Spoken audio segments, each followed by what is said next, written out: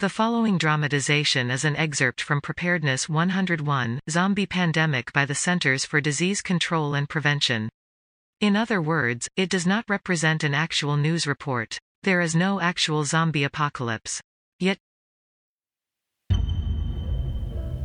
we're pregnant. Bro, do you even live? I can't eat another One bite. is usually bigger than the other. That tastes awful. This won't hurt a bit. Why is it leaking? Did you hear Whoa, that? What's that That smell? was not there Maybe I'll have a yesterday. second It's opinion. totally I'm my the natural fastest hair girl color. in my It's class. supposed to look like that? Don't worry.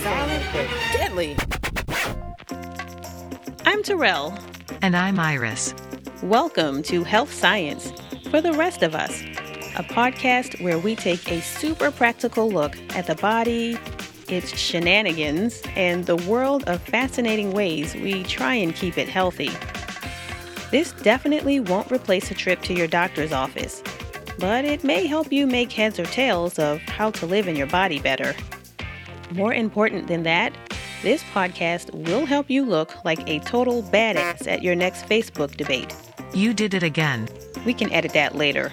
Let's do this. Other news. Several people have been hospitalized after a strange virus began spreading rapidly through the southeast. Scientists haven't identified the virus yet, but symptoms include slow movement, slurred speech, and violent tendencies. The Centers for Disease Control and Prevention is recommending that people distance themselves from anyone displaying these symptoms. They are also recommending families gather emergency supplies and make plans in case they are asked to evacuate. You can get more information at emergency.cdc.gov. Quarantine efforts here in Raleigh haven't done much to contain the spread of the virus. Over half of the city is now infected, and new cases are showing up throughout the southeast. This is a very grave and dangerous situation. The governor has declared a state of emergency and has activated the National Guard. The governor is urging everyone who is not showing symptoms to stay in their homes and keep their doors locked. The CDC is working with local health departments on a vaccine. Until then, bunker down and don't go outside unless you have to. Warnings have been issued for dozens of counties inside the area hospitals is being overrun. Warnings have been issued. Stay in your homes. Do not go outside.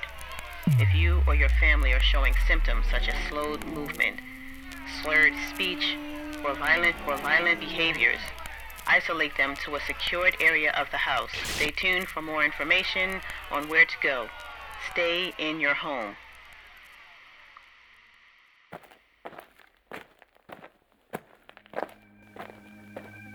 Dr. Green, I was just on my way to the lab. Have we isolated the sample from the state yet? Yes. The health department sent it in Monday, and we've managed to map the virus's DNA. It appears to be a highly mutated form of the flu. They've labeled it 25N1. The zombie virus is spreading rapidly, infecting 21 people for every infected person.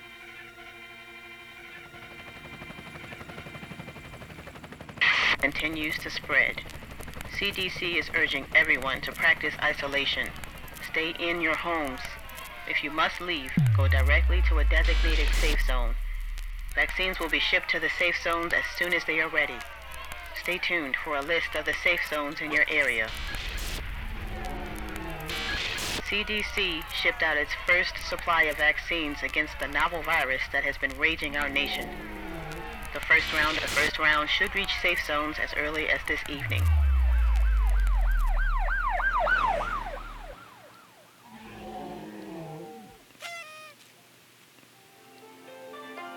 The story plot you just heard was taken from a very well-done graphic novel produced by the Centers for Disease Control and Prevention.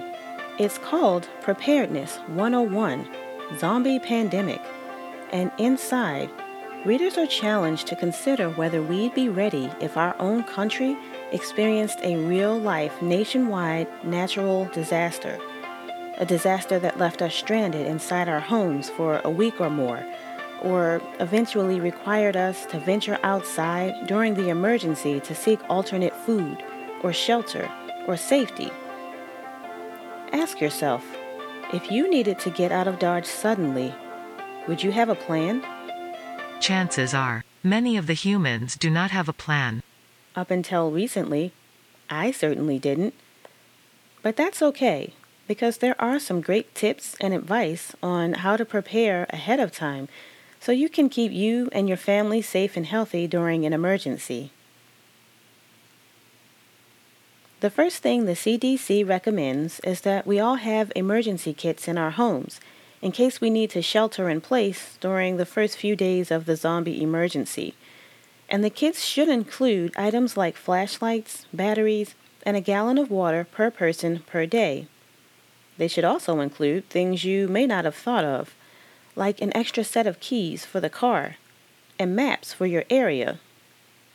The point of the emergency kit is to hold you over until you can get to an evacuation shelter or until utilities like power and running water come back on.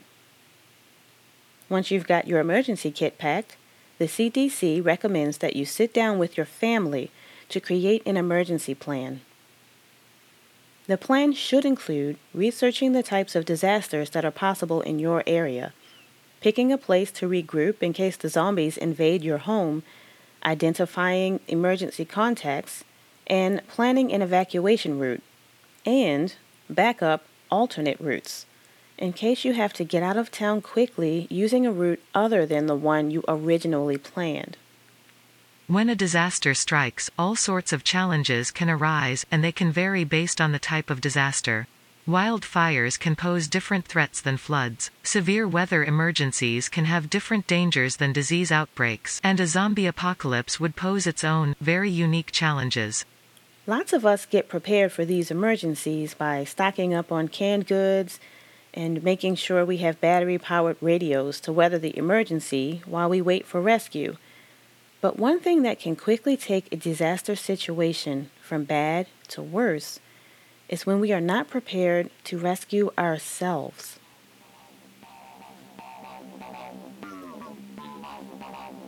Recently, various groups, including the military, sought to study how victims and survivors behaved during disasters that took place around the world during the past few decades.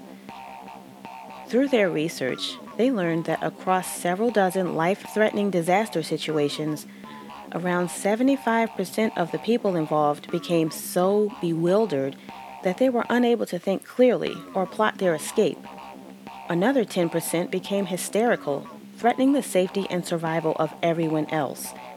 And only 15% remained calm enough to try and figure out how to save lives. This was the case even though most people had the same resources and physical ability to escape their circumstances. Survival experts like Dr. John Leach have used this data to explore how everyday people like us can prepare mentally for the zombie apocalypse. Or, earthquakes and hurricanes and whatever. Whether it's plane crashes, sinking ships, or zombies, in extreme situations, people often behave in the same irrational way. They carry on as if nothing out of the ordinary is happening, or they wait around to find out what's going on. Half of the survivors who were studied after 9/11 reportedly did things like making phone calls, tidying their desks, finishing emails, locking doors behind them, and taking bathroom breaks before heading for the emergency exits. Psychologists believe this seemingly odd behavior results from our brains being unable to adapt quickly to sudden changes in our environment. So to prepare to overcome this, experts recommend that we practice establishing survival goals and being ready to work together as a team. When we're under stress because our lives are in danger, we don't think as well as usual. Sometimes we get mentally paralyzed and can't make decisions. Other times we make poor decisions because our clouded judgment prevents us from seeing the better option. In order to override this reaction, psychologists recommend that we practice mental shortcuts that make certain actions feel more like reflexes. If you're boarding a ship to sail away from a zombie-infested city, for example, practice walking to your designated lifeboat station. That way, if the zombies manage to stow away and overtake the ship, you can walk directly to the lifeboat without having to think much about it or be slowed down trying to figure out where it is. Another trick is to be prepared to cooperate with the survivors around you. We often see panicked crowds trampling one another like crabs in a barrel when emergency situations are portrayed on TV. But in real life, studies have shown that in a crisis, people are much more likely to help each other rather than hurt one another for their own gain. So if you find yourself bunkered down in a school or another makeshift shelter, make a point to start meeting the people you're sheltering with. Try to learn their names and start talking about how you can work together when the zombies get restless in a few hours and start testing the perimeter fences. Other studies show that this shared attitude of helping and maintaining unity makes a big impact on survival rates and actually speeds up evacuations. Perhaps the best advice psychologists give involves a simple exercise to prepare to stave off shock.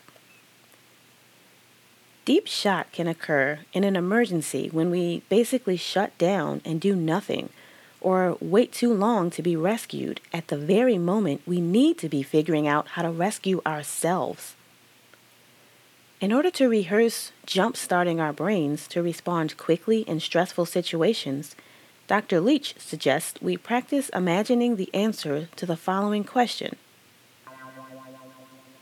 If something were to happen right now, what would my first step be? Dr. Leach says that if we can answer that first question, everything else will just fall into place. So to practice right now, consider this. If my power went out in my neighborhood while I was live streaming a news report about zombies overrunning my local hospital, what would my first step be? A little dramatic, sure, but what was the first idea that popped into your head? I'll bet it was both realistic and constructive, and I'll bet it could still apply if the emergency involves something more realistic, like a flood or a chemical spill. If it doesn't, no worries. The whole point of the exercise is to get practice thinking about these things. It's like a fire drill for your brain. And since we're not likely to have to face an actual emergency, we've got plenty of time to practice again. So there you have it. The moral of this story is that luck favors the prepared, and that means physically prepared and mentally prepared. We've talked about some strategies for getting prepared, but if you'd like to see more, including the CDC's full emergency kit checklist, you can click on the link in this episode's show notes or visit our website at healthscienceforeveryone.com. Click on the podcast link and scroll down until you see the Adventures in Zombie Preparedness episode. That's all for now. Stay tuned, everybody. Please tell the zombies not to eat the other humans' brains. The humans need brains to listen to the podcast so I don't have to go back to my day job. Thanks for listening to this week's episode of Health Science for the rest of us. If you like what you heard, be a pal and spread the love by sharing this podcast with a friend. If you're not sure how, or if your friend just needs some help, you can both get some quick tips from our fun YouTube tutorial. Just tap on the link in the show notes from this episode. To learn more about the show in general, or to see some pretty hilarious health memes and videos, stop by our website at healthscienceforeveryone.com. We're also on Facebook in the groups section and on Twitter under the name Health Science Podcast. That's all one word. For a limited time, Health Science for the Rest of Us listeners can save 20% on all NZT products at my online store by entering the promo code DARK42 Tower Beam Sunshine Strain. No. I told you we're not doing that. My apologies. www.iris Specialty Store for things humans buy for their health.com. Iris! Sorry. I'm hitting the button now. Is that how my voice sounds? Easter egg time. In modern TV shows, movies, and books, zombies are often the result of some kind of virus that gets spread when zombies bite humans or gets zombie body fluids like blood on a human. The rest of the time, humans in storytelling become zombies because of radiation, or make-believe versions of real-life conditions such as mad cow disease, measles, or rabies. In real life, though, the original zombie folklore sprung up out of religious mashups that happened when people brought to the West Indies as slaves were forced to convert to Catholicism. At the time, zombie was a general term for a ghost or spirit or a person who seemed dead because their soul had been stolen. Being a zombie was said to result from a person's soul being stolen through magic or hypnosis in order to make that person more easily controlled for slave work. Many scholars who study the history of zombies believe this aspect of folklore may have been part of the enslaved people's psychological reaction to the trauma of endless forced labor. Be sure to listen to the end of future episodes for other Easter eggs.